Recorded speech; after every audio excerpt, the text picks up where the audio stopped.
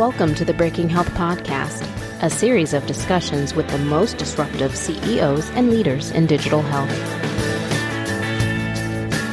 As a special episode, this month we're pleased to bring you a panel discussion on home health from a recent Digital Healthcare Innovation Summit Spotlight episode. The panel is titled The Evolving Site of Care Landscape and the New Frontier of Care at Home, and was moderated by Ellen Herlacher, Principal at LRV Health. Please visit dhis.net for more information on the Spotlight episode or the DHIS conferences. Now we'll kick things off. Over to Ellen. Thank you to everyone for joining us today. I'm Ellen Herlacher from LRV Health, and I'll be moderating the panel portion of today's presentation. This panel will continue to build on the topic of home health and explore what the emerging landscape looks like by speaking directly with the founders of some of the leading home and virtual health companies. We feel very lucky to have this group of healthcare entrepreneurs with us today. I'll quickly introduce the panel and then give everyone a moment to introduce themselves and give some background on their companies. So before I get started, I want to make sure I can see everyone. It looks like everyone's here. So in no particular order, we've got Chris McCann, who's CEO and co-founder of Current Health. We've got Rami Karjan, CEO and co-founder of Medically Home, Vijay Kedar, CEO and co-founder of Tomorrow Health, and Stephanie Talenius, CEO and founder of Vita Health. So maybe we'll get started with Chris, and wondering if you could give us a minute or two on yourself and on Current Health. Sure. Thanks, Ellen. Hey, everyone. My name's Chris. I'm Current Health CEO and co-founder. The first thing you'll notice is I have this crazy weird accent. I'm not an American. I know it's hard to tell. I'm originally from Scotland in the UK and currently trapped back here in Edinburgh at the moment. My background's in computer science and then medicine. Set Current Health up in 2015 when I was a med student at the time. Our aim is to try and be the almost mission control for healthcare delivery outside of the hospital. We try and serve as the single point of insight into patient health at home using continuous vital sign monitoring and other contextual health data to try and identify patient risk and enable early intervention at scale at home.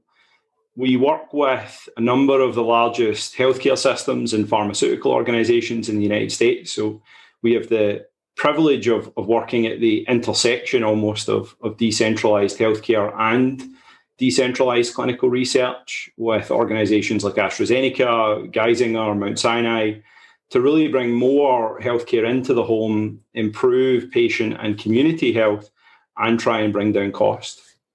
So thank you for the invite, Ellen, and lovely to be with you all today. Thanks, Chris. Rami, can you tell us about yourself and Medically Home?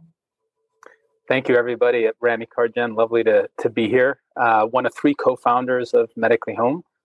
Like my co-founders, I'm an engineer, and we took an engineering lens at looking at home, how home could be a very disruptive place to do high acuity care.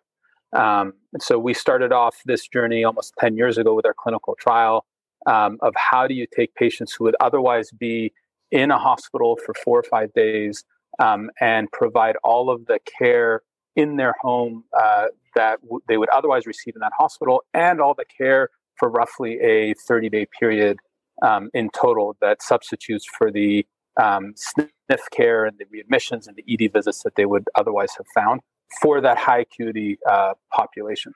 And we're delighted to see all of the emphasis that home is taking and to do our part to provide a platform for systems like Mayo and Adventist Health to be able to provide high acuity care in the home for serious and complex patients. Thanks a lot, Rami. Vijay, why don't you tell us about yourself and Tomorrow Health? Absolutely. It's a pleasure to be here with all of you. Vijay Kedar, co-founder and CEO here at Tomorrow Health. Prior to founding Tomorrow, I had been a healthcare investor and spent a number of years building the early team at Oscar Health, a technology-forward health insurer in the space. I founded Tomorrow Health a couple of years ago, driven by a personal experience that I had with some of the challenges we faced in managing my mother's home-based care. And at Tomorrow Health, our vision is to restore the home as a patient's primary point of care. We do so as a platform to coordinate the medical equipment, supplies, and support that patients need to manage post-acute episodes or chronic conditions in a home-based setting. We bring together technology, operations, and personalized service to streamline that journey from the hospital to the home. Today, we're fortunate to be partnered with over 125 leading health plans and hospital systems at the regional and national level to coordinate the home-based care for their members. Excited to be here with all of you and for the discussion. Thanks, Vijay. And then Stephanie, last but not least, tell us about yourself and Vita Health. Well, it's great to be here this morning. Thank you for including me. My background is largely in technology. I was at eBay and Google and PayPal for a long time, and then founded Vita because my father had multiple chronic conditions. So he was living with CHF, COPD, diabetes, obesity, and depression. And I was really looking for a continuous care solution. So Vita is continuous care for chronic disease, both physical and mental health. And we're working with large employers and payers. So, for example, like Boeing and Cisco are customers, and large payers like Florida Blue and Centene, where we go in and we take their members and employers and we help those individuals that are living with diabetes, depression, hypertension, hyperlipidemia, and we'll help them. We give them remote patient monitoring. We give them a diabetes educator, a nutritionist, a therapist. We'll put them in a program like a cognitive behavioral therapy program or a diabetes program. And over time, what you'll see is with the remote patient monitoring, the devices, and the care of the human care of a provider, we end up really changing the landscape for them dramatically. So we'll lower their A1C by over a point. We'll take them off their meds. We will reduce their depression by 70%. So we're really trying to get at the root drivers and help them manage these conditions in the home through virtual care, as opposed to going to their doctor or the ER visit that is unnecessary. Thank you. And actually, thank you to everyone for thorough but brief intros.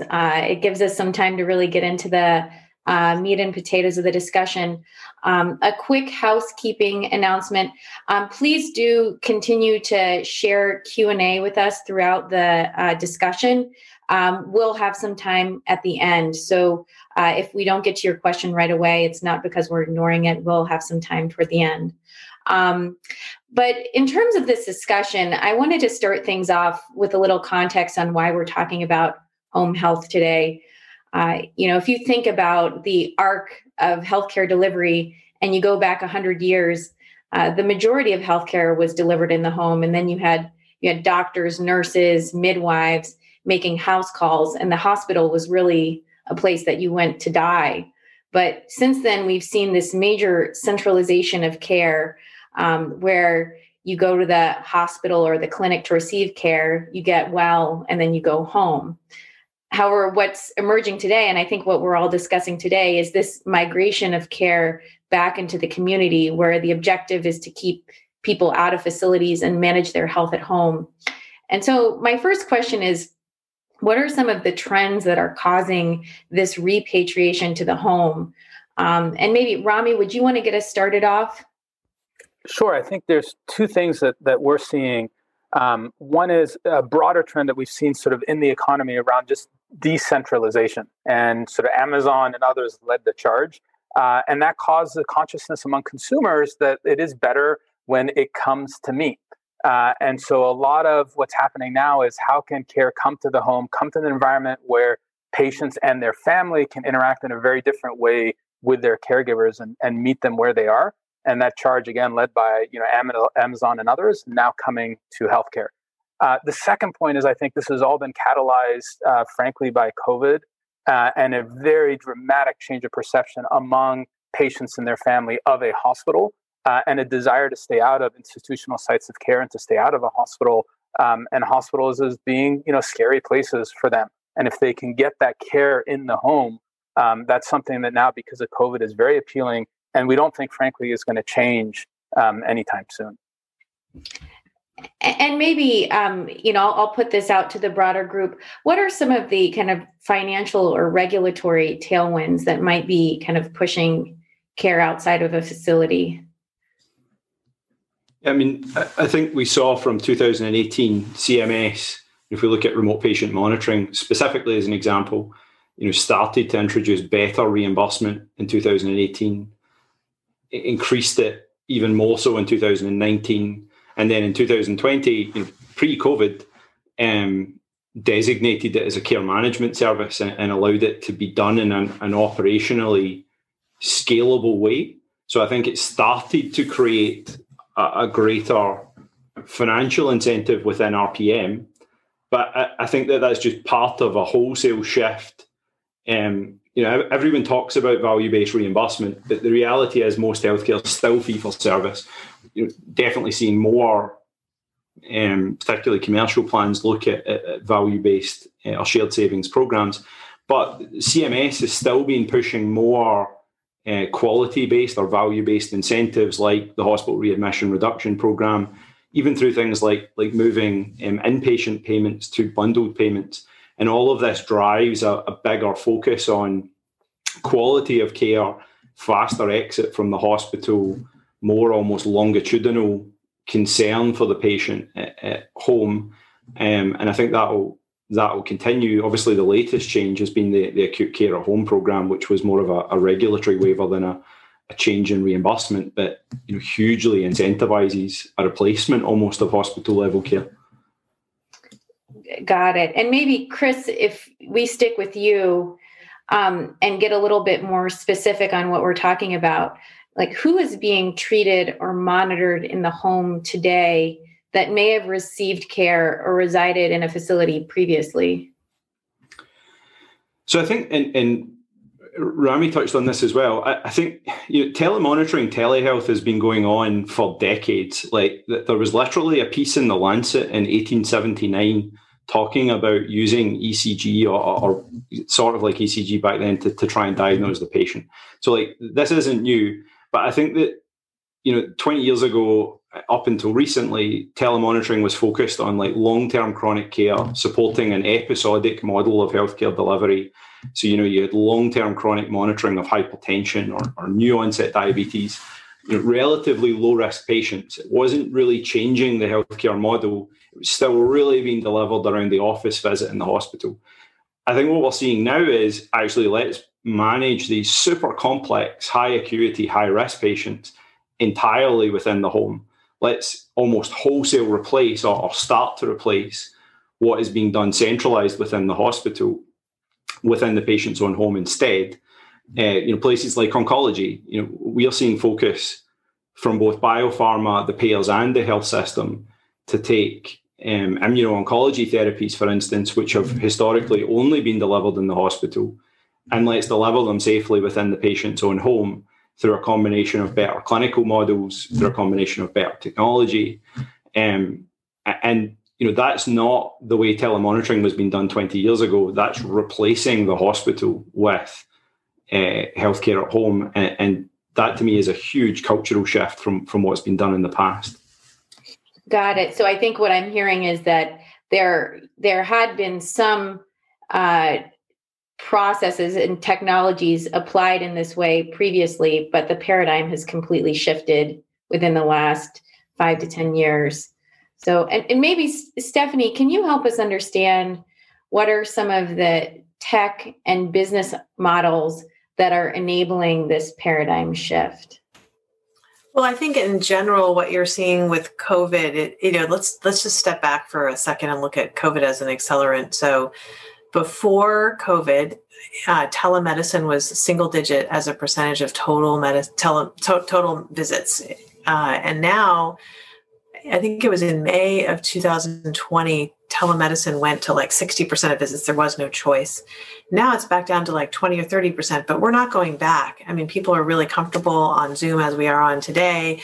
We're seeing people embrace this notion of using virtual care, and it's much more convenient. It's easier to access. They don't have to drive. They're getting high quality care. And what you're seeing is CMS is now reimbursing equally for virtual care than and physical in-person care. So therapy, which we do, is fully reimbursed now. And so you're seeing Medicare now reimburse for it. You're seeing trends that people are embracing this notion that virtual care is equivalent and it's more convenient. And there's also an access issue across the country. And so virtual care is enabling everyone to get access. So I think we're not going back, we're only going forward, and legislation is now realizing that this is an equivalent form and should be reimbursed equally. And that you're seeing reimbursement for like remote patient monitoring and in the home and things like that are now acceptable. And then you're seeing a move to value-based care, where all the physicians are now being held accountable for getting outcomes, and they want to have a value-based approach to their patients. So they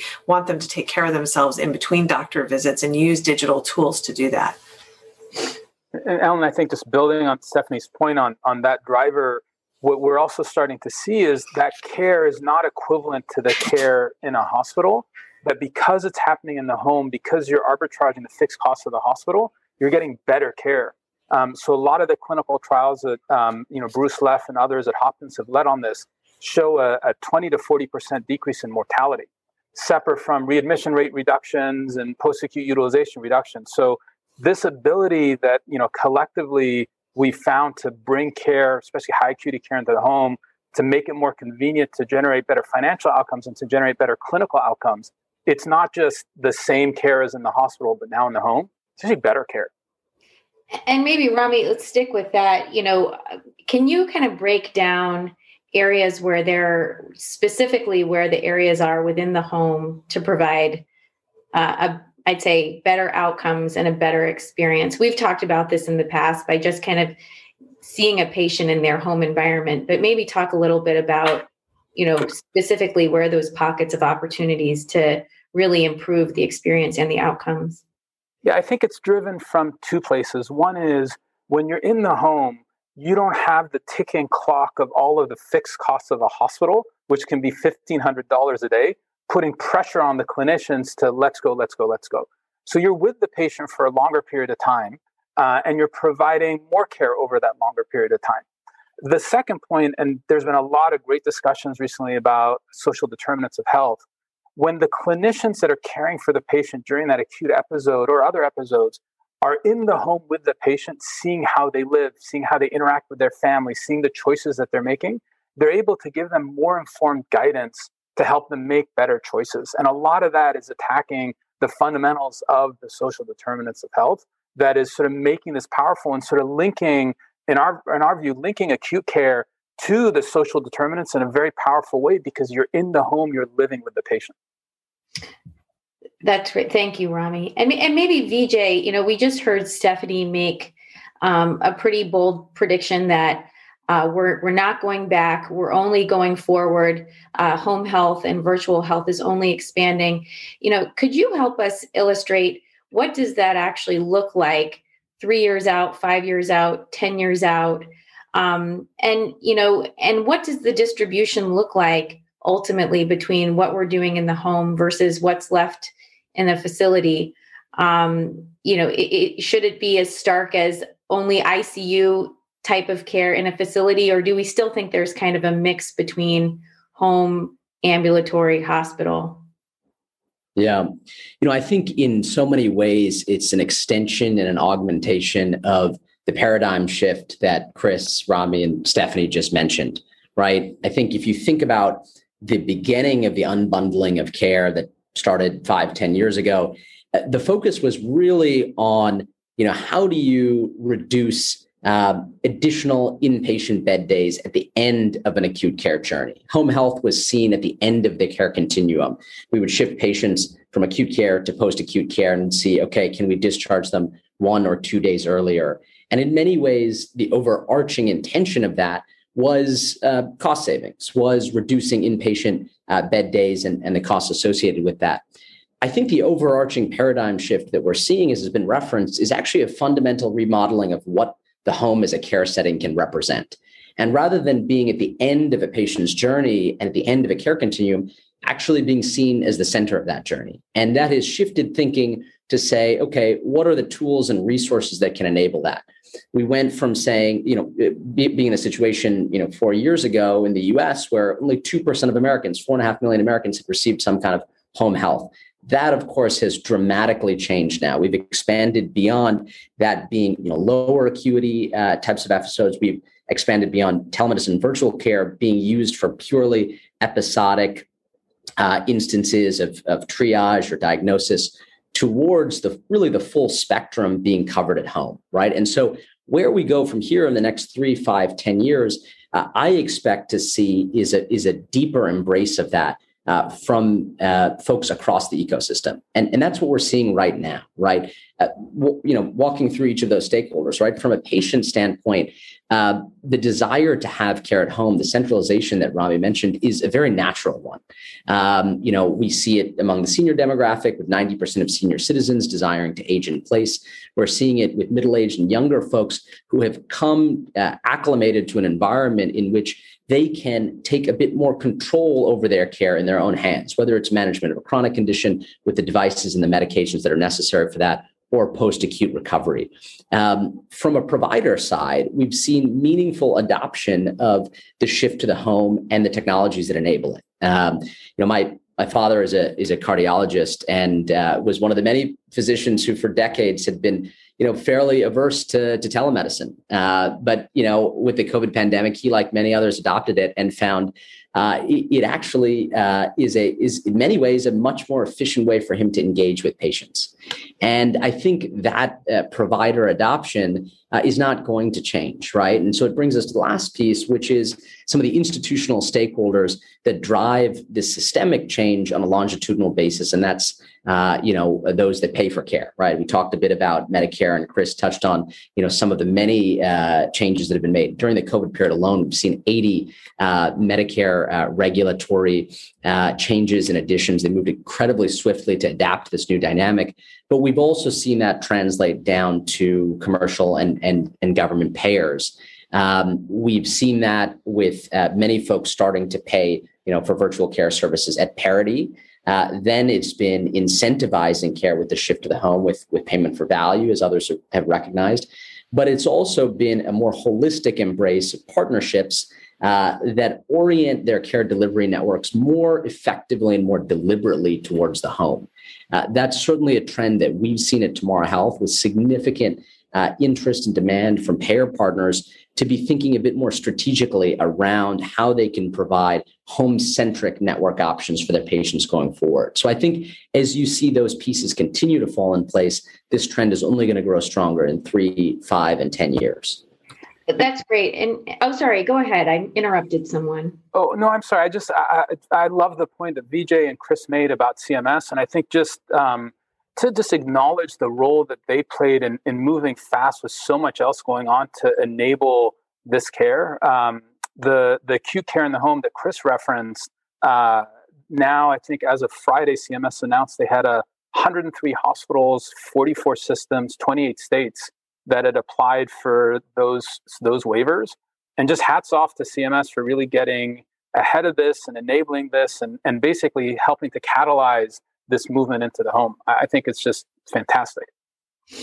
And maybe if we kind of stick with those points, if we just kind of take it as a given that there's at least a core of consumers that prefer to be treated at home, but then start to examine the other two stakeholders that Vijay mentioned, so the payers and the providers, how do they need to reorganize themselves in order to support more care at home? So what does that mean from a staffing standpoint, from a technology standpoint, from a compliance standpoint? How, what additional capabilities and competencies do they need to bring on board for this to actually become a reality? Because it is quite complex. I think for the payers, this makes complete sense. 1/3 of American healthcare spending is on the hospital. So, just fiscally trying to move more care home is a radically lower cost setting than the hospital. So I think for the payers, it's obvious. I think for the hospitals, and actually I'd say there's another group after this. It's the hospitals, and then it's the providers within the hospital, nurses and physicians as a separate group. I think it's a huge cultural shift because firstly, the hospitals have seen themselves as just that, a hospital, a place where they centrally deliver healthcare. And now they are having to see themselves as almost a deliverer of healthcare across the community on a longitudinal basis to a much larger population and be involved much more frequently and often and care about the patient almost preventively rather than just on an episodic or procedural basis. So there's firstly a shift in how hospitals see themselves, and we see health systems building more home-based clinical services, setting up more, almost taking an EICU and doing that out across the community. But then I also think there's a shift in the providers and the nurses and care managers and all of the staff who work within the hospital. And at a basic level, I think a lot of them right now are just trying to get through the day and deliver safe care.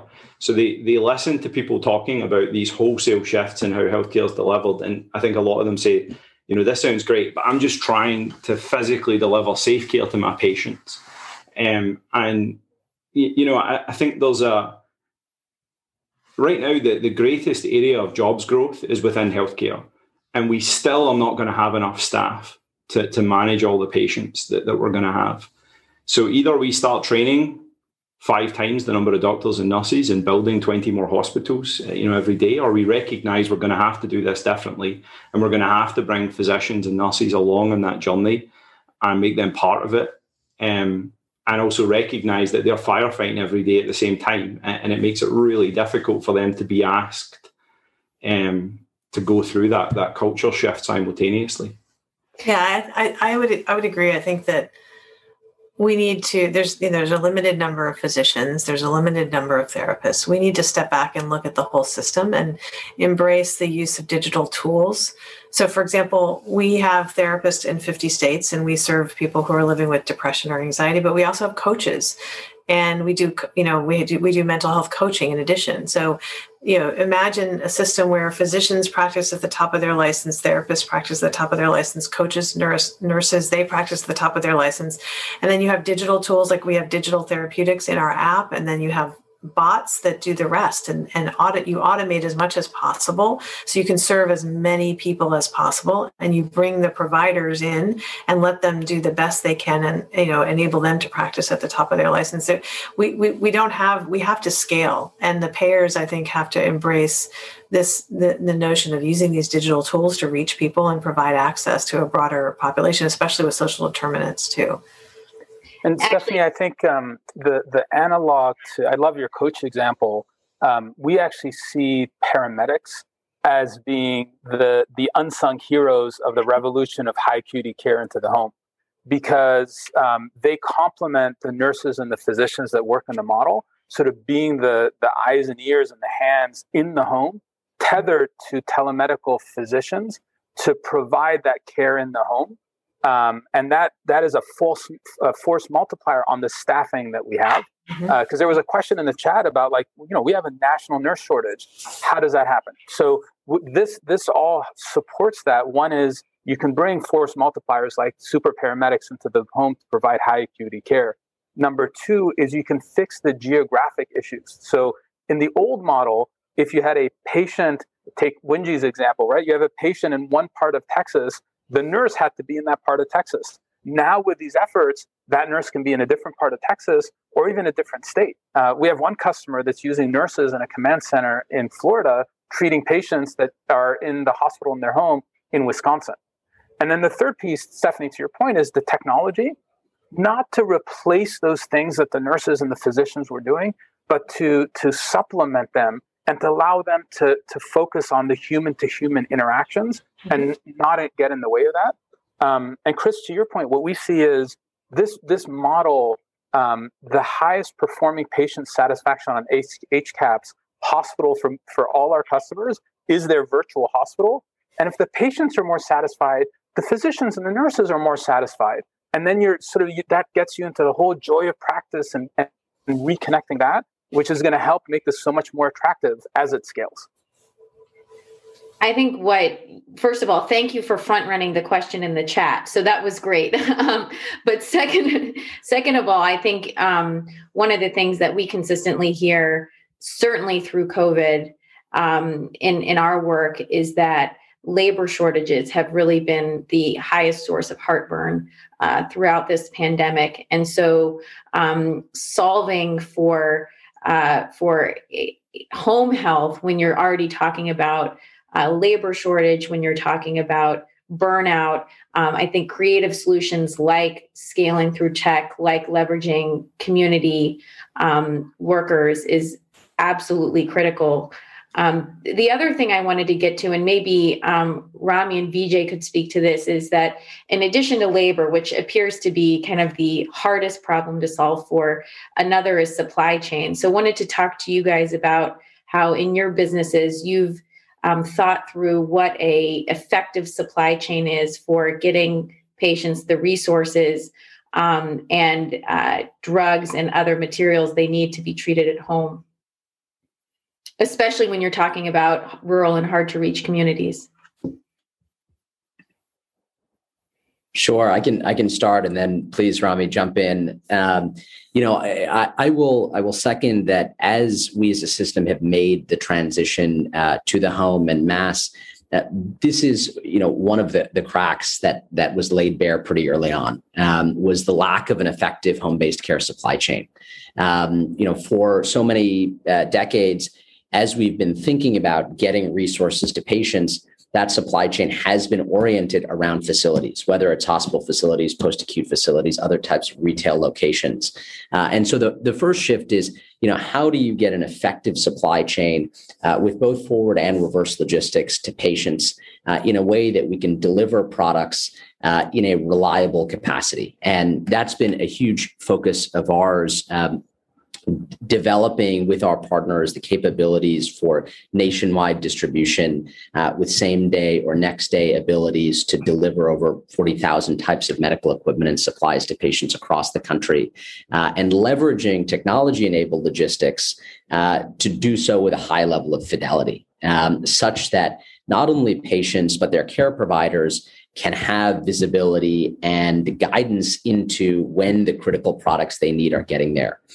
The other piece that requires is, of course, an effective level of either remote or in-person support around education on those products, and ensuring that patients and their family members have the guidance and support that they need to manage onboarding and adherence to those products. Wenjie made a great point in her discussion earlier around some of the things that were laid bare during the crisis in Texas. That the home-based situations that so many patients face are really quite divergent, whether you have a family member or a caretaker at home that can support that journey for you. And so through the combination of a home-based care supply chain and then the remote support that sits on top of that, how can we increase the baseline of support that we can provide for all patients at home, regardless of what their conditions or what their home-based setup may be? And such a great point. The getting of the goods to the patient at the right time with a lot of accuracy is so critical to enable this shift to the home. The other element, Al Su from Sinai famously said a couple of years ago, he said, it's easier to get Chinese food in Manhattan than it is to get oxygen to my patient's home. And so, what I think we all have to recognize is it is a dramatic retooling of everything we knew about home health for high acuity care in the home that's going to replace a hospital. You're moving from a 5-day-a-week, 12-hour-a-day model to 24/7.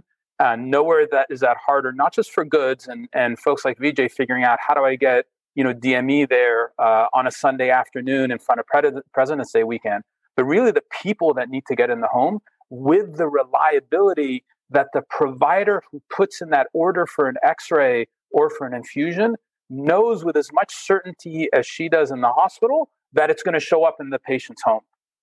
And so we've been working with great partners around the country to completely retool home health to provide this high acuity care in the home. And even though it's care in the home, it looks nothing like traditional home health.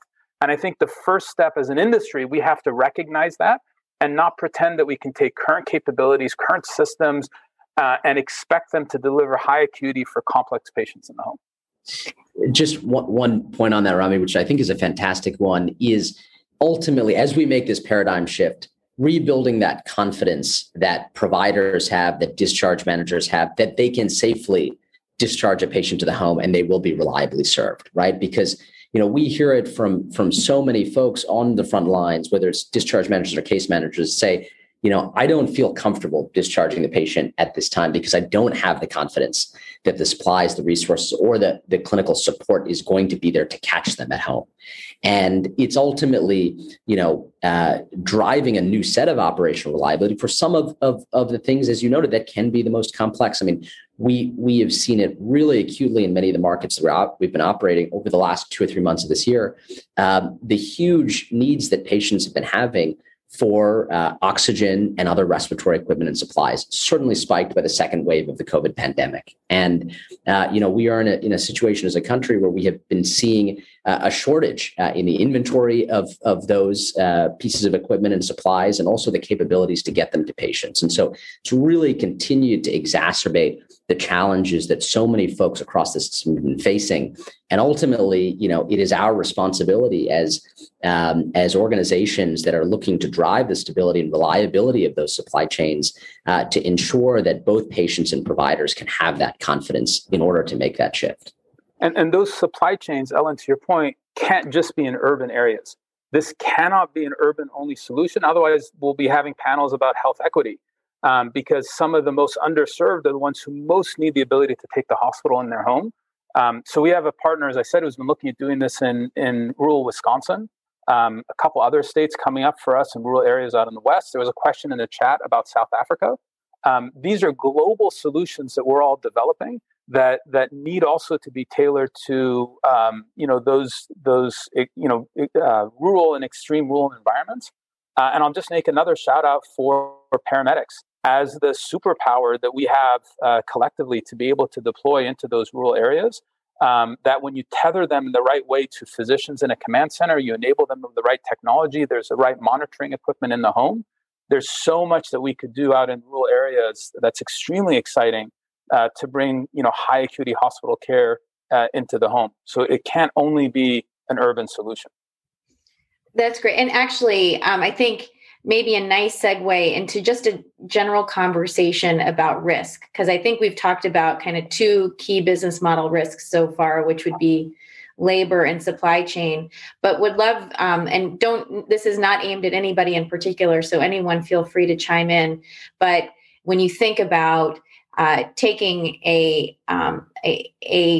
patient that's already suffering from one condition, multiple conditions, generally high risk, move them into the home, decentralize the workforce, decentralize the point of care, you're inherently assuming a number of new risks. So maybe can you walk us through some of those risks and then talk about how you've kind of conditioned your business models to absorb those risks, especially given that everyone seems to be a little bit on a little bit different place on the adoption and acceptance curve for home health? Yeah, I mean, I think in our experience, it's the basics that are the absolute hardest. We're all building technology companies, and there's if you look at the healthcare technology media, there's consistent talk about things like artificial intelligence and machine learning and all this kind of stuff. Like for a lot of our patients, they're just trying to get connectivity at home. Like we're not even at the stage of being able to talk about anything more advanced than just, can we actually get internet access for that patient in their own home? And as Rami said, the patients who most need a service like this are the least likely to have something like home internet. We see in our population anywhere between 25 and 50% don't have any home internet, and it's disproportionately those who actually really need the service who don't have it. And we see this from our healthcare systems. They don't care about fancy technology. They care, can it just basically work? And that's even more true when it's complex patients where, you absolutely need it to work. It's not a choice. It's if it doesn't work, this patient has to come into hospital. And for technology companies who, especially those companies who are not coming from a healthcare background, it's not about building technology the way that you normally would for consumers. This is fundamentally different. And it's about thinking through, what is, what one of our partners is a US government body, and they have an acronym PACE, which is primary, alternate, contingency, and emergency. That's every plan they do has a PACE plan. And it's the same thing. It's thinking through, like, every single thing must have 4 different options to make sure that you can address or give the maximum chance of addressing that patient, and never giving up and never accepting that you just address the 50% of patients who do have internet. Because if you do, you are massively reducing your ability to improve community health and improve overall outcome. And then maybe there's anything else to add to that first? Yeah, I'd like to add one point, which is the risks of doing the care in the home, I think, are very obvious, and everybody here, I expect most of the participants, acutely aware of those. And you have to mitigate those. And as Chris is saying, making the technology very robust, making sure you have technology that uses the cellular networks, innovating on where you can start to use even satellite networks. That all has to be done. It has to be very robust. One thing I'd like to talk about is there are ways in which the home is safer than the hospital. And those are really important. So for example, falls, particularly within that, complex, frail elder population, are a real issue within a hospital. In the patient's home, that they're used to how to get from the bed to the bathroom, they're used to the height of the bed, they are much less likely to fall in their own environment than they are in a hospital. And so there are some things that we shouldn't lose track of that are intrinsically safer in the home. The other element, there was a question in the chat about caregiver burnout. And as we move care into the home, what does that do for the caregivers, particularly family caregivers that are there?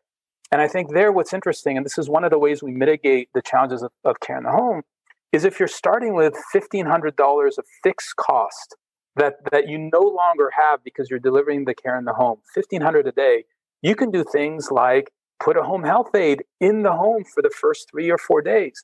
And financially, that makes sense. And that gives some of that respite to the family members that are there and provides 24/7 eyes in the home to support the patient, to support the family.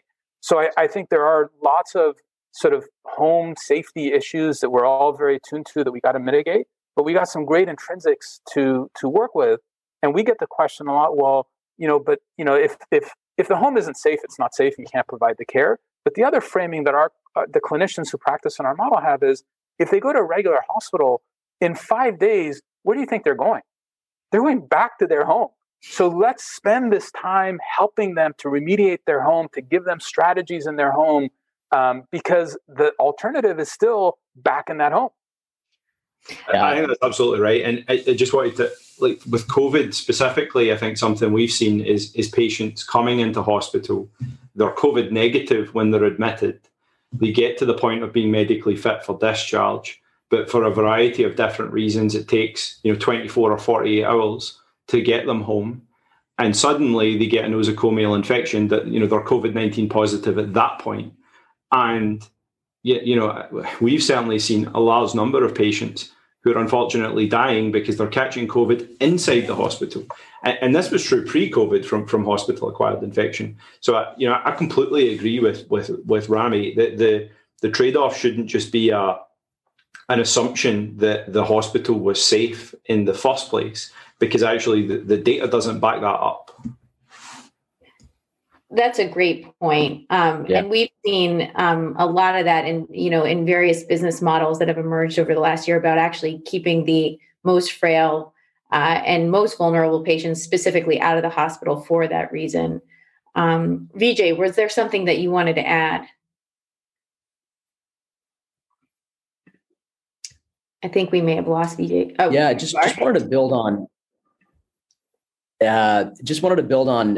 One of Rami's points on the topic of value, right? And he had mentioned how when you think of arbitraging some of the high fixed costs of an inpatient hospital stay, it enables us to invest in some of these, frankly, very common sense clinical resources and support alternatives for patients at home, like having a home health aide for an extended period of time to monitor their recovery.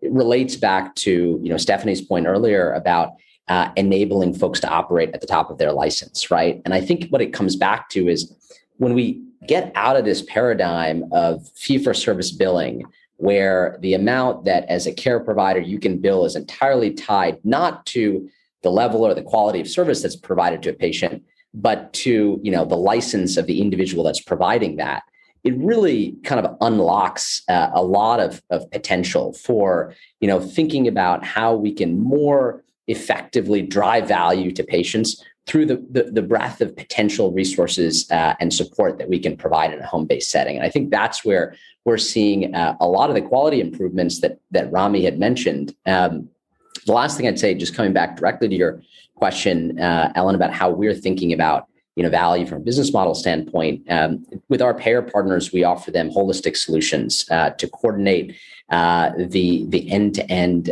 medical equipment and supplies needs that they have across their membership. And, some of the more difficult and acute needs around oxygen or ventilators or hospital beds in the home, all the way to, ongoing supplies to manage chronic conditions.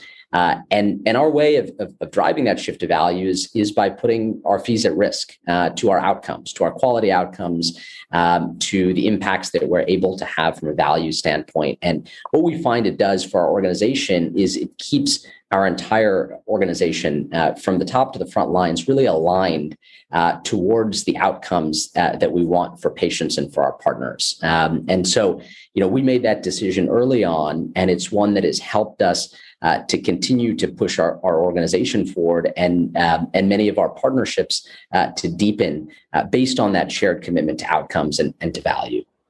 I think that's a great idea in terms of kind of mitigating what might be an initial barrier to adoption, is to basically just take a certain level of at least financial risk off the table. Stephanie, I wanted to kind of circle back about a point that Rami made around caregivers. And it was a point that you brought up, I think, at the beginning of your introduction when you talked about your father and a number of the co-occurring conditions that he had, and presumably about the role you played in helping him manage those. If we think about the work that you're in, which is really managing a variety of chronic conditions, what role do digital health tools play in supporting caregivers? So we actually have caregivers in our app. So let's say we have somebody who is living with multiple chronic conditions, and their family members, their caregivers could be in the app and monitoring how they're doing, so they can see all the data. They can see the conversations with our providers. They can see where they are in their, how they're doing on a daily basis with their blood glucose or their hypertension or their weight or any of those measurements. And so it's great for the caregivers to be able to chat with the nurse or the diabetes educator or the coach or the therapist to see how things are going. And so, just having that support and that inclusive approach, because it's complicated when, you've got somebody that you're taking care of, but you want to know how they're doing on a daily basis. You want to be able to just quickly get on your phone and log in and look. And so that's what we're doing. And do you find that kind of effectively starts to relieve some of the burden that we all know that family and community caregivers are burdened by on a continuous basis? I think it's really important that these digital tools and remote patient monitoring are available to individuals so that they know how they're doing on a regular basis. It's hard for caregivers to always have to call and check in, or they may miss a moment where they may have to work, right? So they may not know how somebody's doing in a particular moment of time. And if they can just quickly check on the app and see how their blood glucose or their hypertension or how they're doing, that makes a huge difference in just being able to monitor how things are going. And there's so much technology, there's so many devices now, hardware is proliferating. And so you're able to really measure in the home how people are doing. And I think Rami made this point earlier, like when you go in the home, you really are dealing with the social determinants. You're really seeing how somebody lives, and you're understanding the food they eat. You're understanding, the potential risks inside their environment. You're understanding where they could fall, or how easy it is for them to access things. And, that, like, we all talk about seeing doctors and getting medication, but the reality is, like, people's day-to-day lives are what's driving a lot of their conditions. And so that being able to really understand that through digital apps and technology and remote patient monitoring is really important. Stephanie, I wonder, one of the things that we've seen is by providing the care in the home, you're actually able to engage the whole family. And that's a very different model. Can you talk about how, with your model, you've seen it go from just patient provider to the whole sort of support system around the patient? Yeah, we allow the patient's family to be in the app, and they can talk with the providers. And actually, in some cases, we've had some cardiac rehab patients and other folks where the caregiver is actually just the one talking to our providers and doing the program and then helping the individual get there. So it really depends on the sophistication of the consumer and their family, but it is nice to be able to have everybody in one place and see everything that's going on and be able to text and communicate. So there's one view of how the patient's doing. And maybe just kind of shifting gears a bit, one question would be, if you talk to this panel, you might think, and me specifically too, you might think that most care is delivered in home, the train has left the station, the hospital is a thing of the past. I think the reality is that it's still very, very early days. We're very, very early on this kind of adoption and acceptance curve. So wanted to talk a little bit about what are some of the barriers to broader adoption that you're seeing now that you anticipate, especially as we start to come out of the pandemic and there's maybe a more openness to returning to our status quo. Chris, maybe start with you. Tell us about some of the barriers to adoptions that you see when you walk into a health system, a payer, a life sciences organization. Yeah, so I think there's practical concern at the provider level about having to take responsibility. This is a secondary care perspective, but having to take responsibility for patients who are no longer physically within the hospital in front of them. And, the truth is that we find it difficult to keep an eye on patients who are 20 feet from the nursing station. So delivering healthcare to patients who are 20 miles from the nursing station, it is somewhat uncomfortable for physicians and nurses. So I think that there's a concern about having that responsibility and the associated or perceived liability that comes with that responsibility for longitudinal care at home. And as we get better at acquiring data from the patient at home, that nervousness increases. There's a perception that if we have a piece of data on a patient, all of that has to be reviewed or we're responsible for that patient. I think there's then the point I made earlier about the hospital as a whole.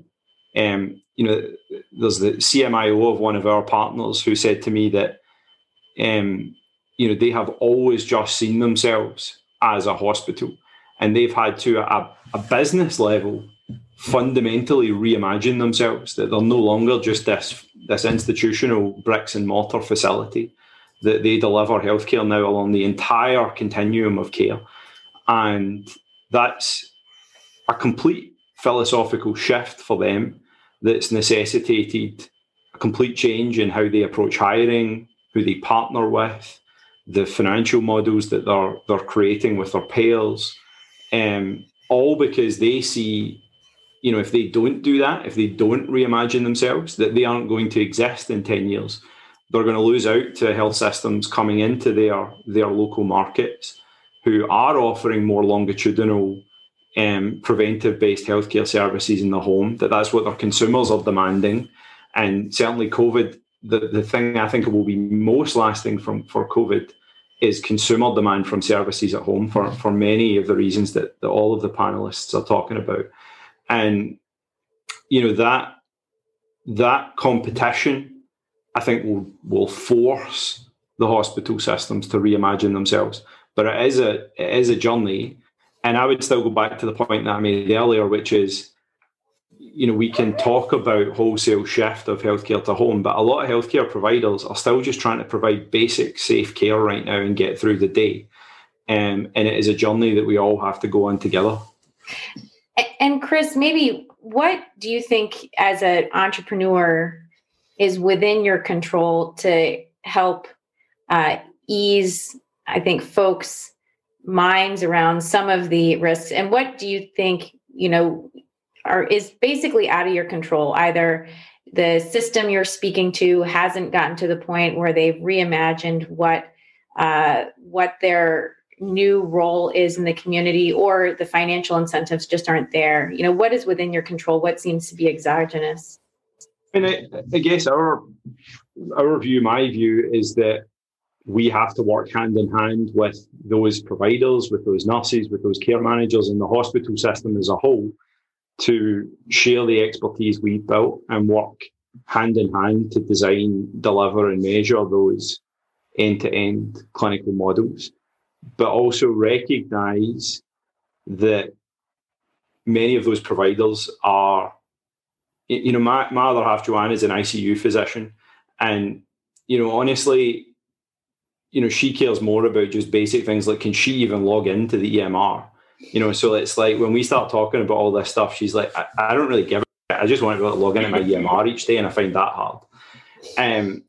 So I think it's about recognizing as suppliers, as vendors, as companies that are partnering, that they do have these basic issues that we have to work with them on and try and deliver the best possible experience and keep pushing to provide the best possible experience and really own as partners, making it work for them at the front line as well as at the executive level, and making their jobs and lives easier as well as the patient's lives. So basically what you're saying is continue to move the boulder up the hill, but not make their day-to-day any more complex. Well, I mean, I like to think culturally, the people who sign our checks as a company are not the people who use our product each day. And I think you see this with some of the EMRs. Which physician has ever said that they like their EMR? But, the healthcare executives love it. And why not? It's an amazing billing tool, but it makes the lives of their frontline users hell. And I think that's not good enough. I think we have to deliver the best possible experience to frontline users. We have to make their lives easier, and that brings them along on that journey and makes the whole shift easier in the long run. I think we're going to see that, the leaders like Wenji, who is awesome, and others that are sort of driving this through, they know their systems way better than we do. They'll come up with the approaches, I think, to solve a lot of those tactical provider issues that are real, that Chris is touching on. I think the macro, to your point, Ellen, what are the obstacles? At a macro level, again, Wenji said it beautifully, the home is one answer. It's not always the answer. So, we believe high acuity care that replaces a hospital, 20 to 30% of the patients who are in a hospital should have that care in their home. Not 100%, but 20 to 30%. And the obstacles to that, I think, are one micro, one macro. At a micro level, we're all familiar with the importance of reimbursement, supporting and following innovation. This area is no different. I think we've been given a gift by CMS, acknowledging this and paying for it in a way that's site neutral, that will really catalyze the payer industry, the regulatory industry to follow. So that one, I see the path. I think the macro one that we're starting to see some very innovative solutions on is we have 5,000 hospitals in the country. If 30% of those beds are going to become beds in patients' homes. So we're going to now have 300 million beds that we're using. What do we do with those fixed costs, with those assets, that to repurpose them in a way that's adding value to us as a society and making the math work for the hospital systems that are going into this? And a few folks are starting to do some very innovative things. But I think for this to explode and really take off a la Amazon, the two big obstacles, one are the payers, and there's a lot of momentum there, and getting really creative about what you're going to do with the fixed assets of these hospitals that are no longer required because you have 3 million hospital beds across the country now.